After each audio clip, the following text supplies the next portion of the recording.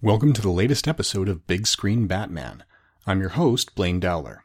Today we're discussing Batman Returns, the second Batman film directed by Tim Burton. It was released on June 19th, 1992. The writers involved this time were Sam Hamm, who got story credit on both of these first two movies. In this case, Daniel Waters rewrote the screenplay, who was a different person than the man who finished the screenplay last time. We do see some other people returning aside from just Tim Burton. So Michael Keaton, Michael Gough, and Pat Hingle all return as Batman, Alfred, and Commissioner Gordon respectively.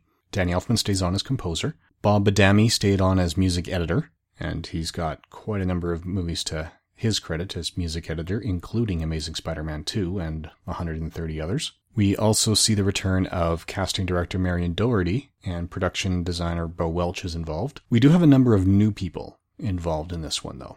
We've got a new cinematographer in Stefan Chapsky, which I hope I'm pronouncing correctly. We've got a new editor in Chris Lebenson. Stan Winston Studios were involved in the visual effects. And there's a lot of new members of the cast to go along with a lot of the new characters. We've got Danny DeVito as the Penguin, or Oswald Cobblepot. We've got Michelle Pfeiffer as Catwoman, or Selena Kyle. Christopher Walken as Max Schreck.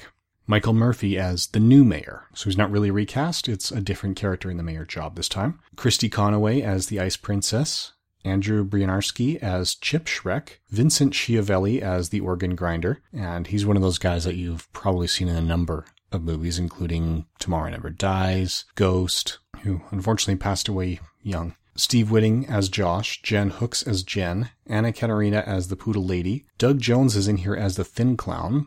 He's better known to comic fans these days as Abe Sapien in the live-action Hellboy films. And we also get cameos of Paul Rubens and Diane Salinger as the Penguin's parents. They tried to bring in Burgess Meredith to play the Penguin's father, but unfortunately his health was not up to it at that time. So instead they brought in the individuals from Pee-wee's Big Adventure, and that was, of course, Tim Burton's big directorial debut. So the first Batman that Tim Burton directed worked amazingly well in every financial aspect, really except one, and that's toy sales. Now, it did respectively selling toys, but it didn't live up to the potential it had given where its box office was. And that wasn't because of a lack of characters. If you look at the characters who are in that first movie, you've got Batman, Joker, Bob the Goon, a bunch of those nameless thugs. You've got Bruce Wayne, Alfred, Vicky, Harvey Bullock, Harvey Dent, Alexander Knox. It is loaded with characters. But if you look at those that are physical enough to be appealing as action figures, you've got Batman, Joker,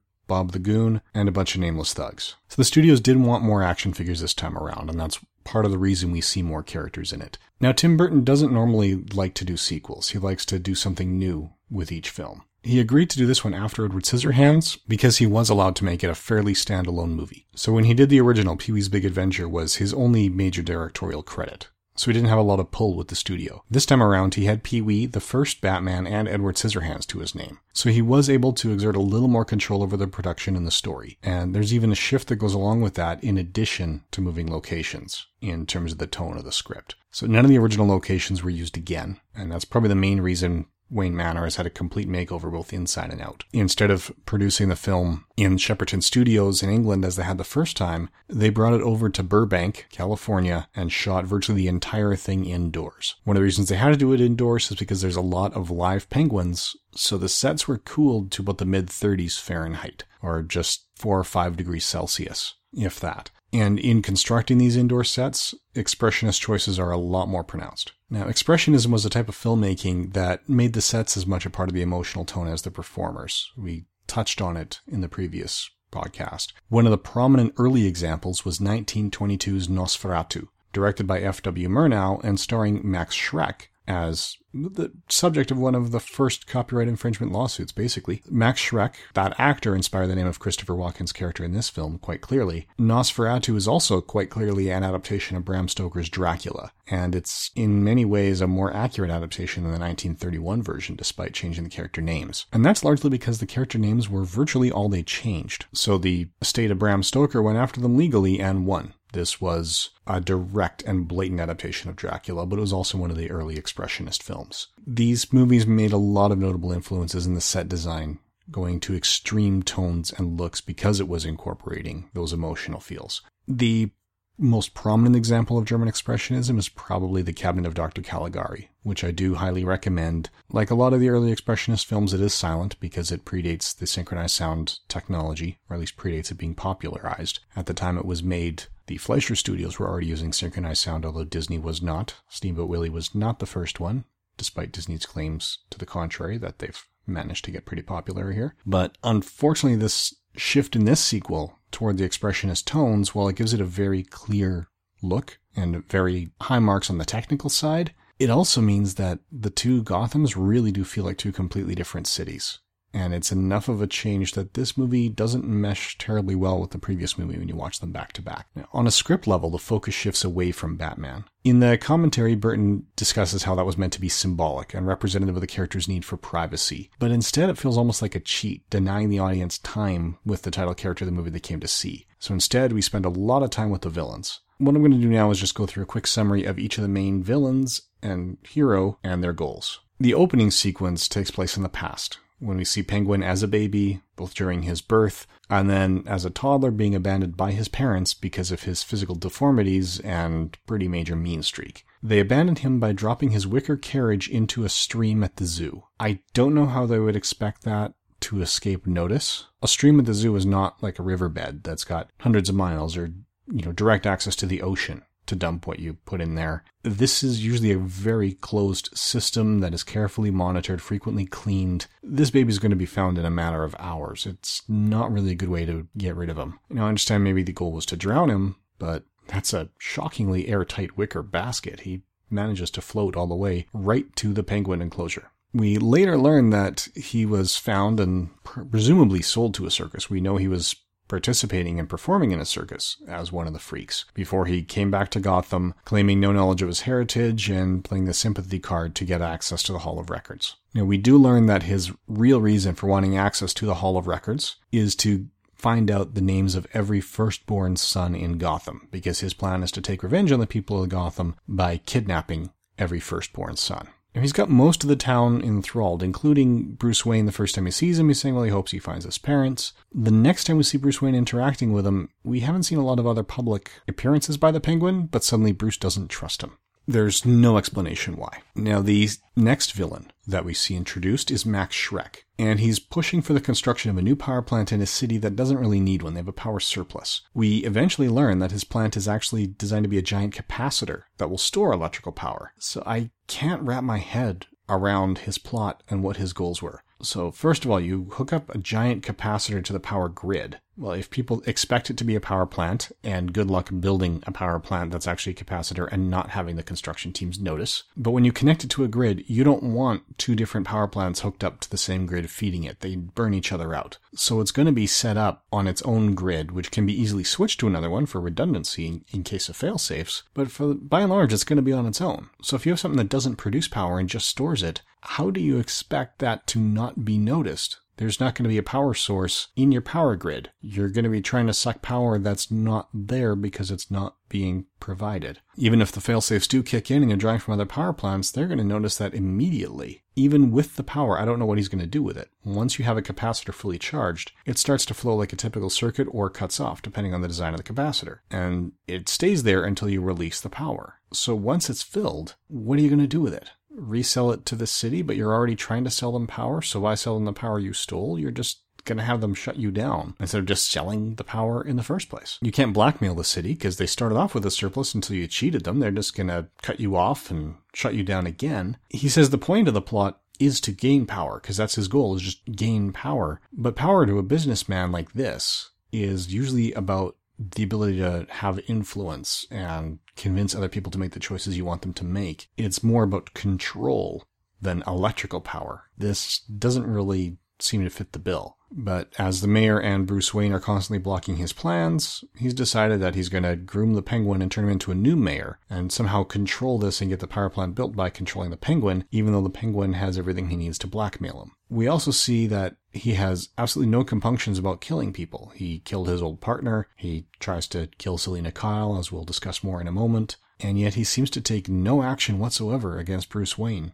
apart from some verbal sparring. So don't know why that is. The third villain is the one whose origin we see during the course of this story, and that's Selina Kyle, who becomes Catwoman. Now, this was originally cast as Annette Bening, after going through a long list of others, but then Bening got pregnant shortly before the shoot and had to step aside. So Michelle Pfeiffer came in, and I have to say, as far as the performances are concerned, hers is the most impressive. We see the most range, because the script affords it, going from a completely subjugated woman as Shrek's secretary/assistant to the empowered Catwoman. I don't understand why her character told Shrek that she had broken into the protected files and learned the real purpose of the power plant. I mean, I get why she did it to do the job, but when she realizes he's been lying to everyone, this is what's going on, why would she say she knows with no backup at all? I mean, it may be short-sighted, but anyway, she tells him and he pushes her out a window. Not sure how he covered up the fact that something clearly went through the window. I mean, the window was smashed, the awnings were torn. She lands on the ground, but after going through several awnings, she survives the impact. While she's on the ground, she's swarmed by cats who gnaw on her, lick her, and then, suddenly her eyes flutter and open, and she gets up, walks away, still unstable, and essentially becomes Catwoman. So they're going for something mystical there. Tim Burton in the commentary says he's going for a mystical feel for the creation of Catwoman and the 9 lives. But yeah, I don't see exactly how that makes her become Catwoman aside from being killed. It's just a psychological snap. So as far as I can tell, her only goal is to get the power and recognition and respect that she wanted. She starts living by her instincts and her base impulses in a more animal-like fashion. And if you don't worship her, then she will hurt you. She just wants to manipulate men into doing what she wants them to do. Batman has a couple of goals. One is to protect the city. That's not stated. It's just that's what he's doing. When he finds out about trouble, he goes out there as Batman. His other goal seems to be his romantic interest in Selina Kyle. And that's about it. That's the only element that's really personal here. He doesn't even have a clear connection between Shrek and the Penguin to turn that sparring into something personal. So with that, we've only really got clear goals for one of these characters, and that's just Penguin lashing out in revenge at the society that abandoned him. Everybody else, Shrek tells us what he wants to do,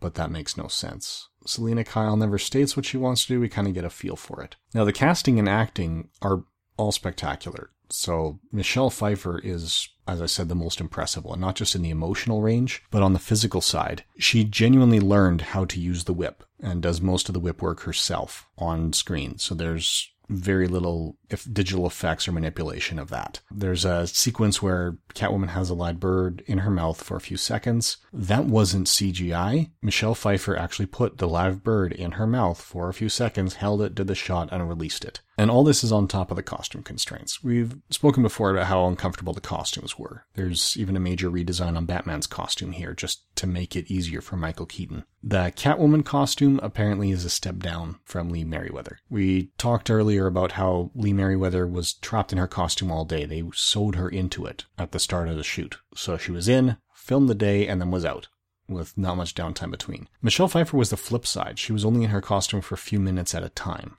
She wasn't sewn into it. And they sewed it shut around her, but her time in it was limited because she physically could not stay in any longer. They actually vacuum sealed it, pumping out all the air between her and the costume, strapping it to her so tightly that she'd get lightheaded and pass out if she didn't get out from this costume every few minutes. So that's insane dedication to the craft. You would not know that in her performance, but when that movie was done, she was quite happy to never see that costume again, and I don't blame her. That sounds incredibly uncomfortable. Now, Shrek's character was well played by Christopher Walken, but he went through a few incarnations. In the original script by Sam Hamm, there was no Max Schreck. Instead, that was actually Billy D. Williams as Harvey Dent, who was completely dissatisfied with the current mayor and the way he was running things. And that mayor was shown to be a bad mayor, rather than the seemingly competent one we have here. He was trying to get rid of the bad mayor and didn't understand the threat of the Penguin and what the Penguin was really like, and was just trying to put him in place. And then the end of the film, the explosion that fries him in electrocution, that was supposed to be the creation of Two-Face, which Billy D. Williams had in his contract from the start, was to be the actor who becomes Two-Face. The studio actually bought out Billy D. Williams' contract for a fair amount of money and went in an entirely different direction for that character, as we'll discuss in more detail next month. They also changed the incarnation of the Penguin, so the source material has Oswald Chesterfield Cobblepot as a very well-spoken upper-class individual. The world at large thinks he is really a legitimate businessman, and he's secretly the kingpin of Gotham's crime scene. Now, had his parents in this incarnation not abandoned him, that might have been what he grew up to be. Given how they handled the Joker in the last film, I could see why they didn't go completely in that direction. It would have been very much same old, would have been much more difficult to come up with a new story and make it feel like a different incarnation. The comics have never quite gone the route of the Penguin that this film did, although Batman the Animated Series was forced to. They hadn't aired yet. They didn't air until September of 92, but they were far into production, as animation would tend to be. So they've got some episodes with the classic and eloquent comic book Penguin, and some episodes with the movie Penguin, because that's where they were in production when word came down from on high to change their incarnation. This Catwoman is also different from any of the comic book incarnations that I'm currently familiar with, but I'm openly admitting she's gone through a lot of changes in the comics. I'm not familiar with all of them. There's a few periods of time in Batman's history that are just complete blind spots to me. So this could have been based on a direct incarnation from the comic books that I'm simply not aware of. Every incarnation I am aware of, she's sort of the downtrodden criminal, not really trying to hurt anybody, not really a villain, sort of more of a Robin Hood, steal from the rich and give to the poor, except it's more steal from the rich, keep it for me. And occasionally acting as a hero, but that's mostly to get on Batman's good side because of the attraction that they have in the comics there. Now, in the original script, it was more of a direct sequel, so there was less of a romance involved between Bruce and Catwoman because Vicky was still involved and Bruce ended up proposing to her. Instead, in this movie, Vicky Vale's character is barely mentioned once when Bruce talks about his ex with Selina on their first date, which as far as I know is never a good plan, and once when they take a pot shot at that major complaint about the first movie with Alfred bringing her into the Batcave. That's one of the few things that survive from Sam Hamm's original script. Now, I haven't seen Sam Hamm's original script. The finished version we have here, I would say, is poor. So 2/3 of our antagonists lack clear goals. The one we have clear goals for has access to things he shouldn't have access to. So yeah, I completely understand his revenge. It's not totally rational, but from a purely emotional respect of someone who was raised with no good upbringing, no clear guidance, I can totally accept it. What I can't accept is the fact that they just happened to get their hands on Batman's Batmobile blueprints so that they can tamper with and control the Batmobile. I have no idea how they'd get access to them. That's something that needs to be explained. After that, when Bruce and Alfred are talking about repairing the Batmobile, they're talking as though he doesn't already have a trustworthy mechanic in place. How do they get to the stage of the game without it? With the amount of vehicles he has, somebody's got to be building them. Whoever is building them in secret should be able to repair them in secret. Unless Batman killed them too. We know he sure killed off enough of them. He is a minor character as far as the ends of the villains goes. I mean, he defeats a few thugs, right? There's one guy that he sets on fire with the jet engine on the Batmobile. There's another guy that he attaches dynamite to and then smiles as he throws him down a hole right before he blows up. But when it comes to the big three, he was almost inconsequential. So the Penguin was ready to have these penguins assault the city, blow it up with all sorts of rockets. Batman took over the signal. What does he do? He activates the remote control, is unable to keep his hands on it when the Penguin takes it from him, and pushes the button, causing the penguins to attack him. So the Penguin really is his own undoing here. Max Schreck is killed by Catwoman, and Catwoman escapes on the last of her 9 lives. If you count losing 1 life when Schreck tries to kill her, losing the 2nd life when she lands in the kitty litter, and then her other lives go when Schreck's shooting her at the end in a revolver that has 5 bullets. This adds up to all these lives. We've got a city that has been turned against Batman. They think he's killed the Ice Princess. They think he tried to mow down various pedestrians when his Batmobile was under the control of the Penguin. At no time does he publicly clear himself. Yet he reveals the Penguin's true nature to the public, but not in person. People can't guarantee it was Batman doing that. They don't understand why he was driving through the crowds like that, because he didn't release the entire video recording, as he should have, to reveal the Penguin and clear himself. They just know they know he stopped the kidnappers, maybe? Is that public knowledge? That's not made clear. So as an audience, we see what he's doing in the context of the movie. The Gothamites have lost trust in Batman rather quickly by jumping to some conclusions, and I see no reason for them to break up those conclusions. We also get a strong shift in tone with the scripts. It's a lot more humorous in some ways. It's very dark comedy, the kind of comedy that Joker was doing, that Jack Nicholson liked because he has no filter. That's now the level of comedy that is represented by every single character in the film, whether it's Batman, Schreck, Catwoman, Penguin, they're all at that level. There's a few things to like about this movie. The makeup and other production is excellent. So, it's the kind of movie that would play out very well with just an isolated score. So you're getting all the visuals, you're getting the Danny Elfman music, and that's it. It'll be quite enjoyable. In terms of watching it, if you want to watch the Tim Burton Batman, rewatch the first one. This one, it's not abysmal, but there's very little scrutiny you can give to the plot before it all starts to fall apart. Now, in terms of the box office, anytime we're dealing with a sequel, the strengths of the previous incarnation has a big impact on the opening weekend. It's not the only factor, as we'll discuss in a couple of months, but it is a big factor. Now, this one broke records. This broke the opening weekend record and would hold it until Jurassic Park came out the year later. The long-term box office totals are also quite respectable. It was certainly profitable. There's no question why Warner Brothers kept this franchise going. We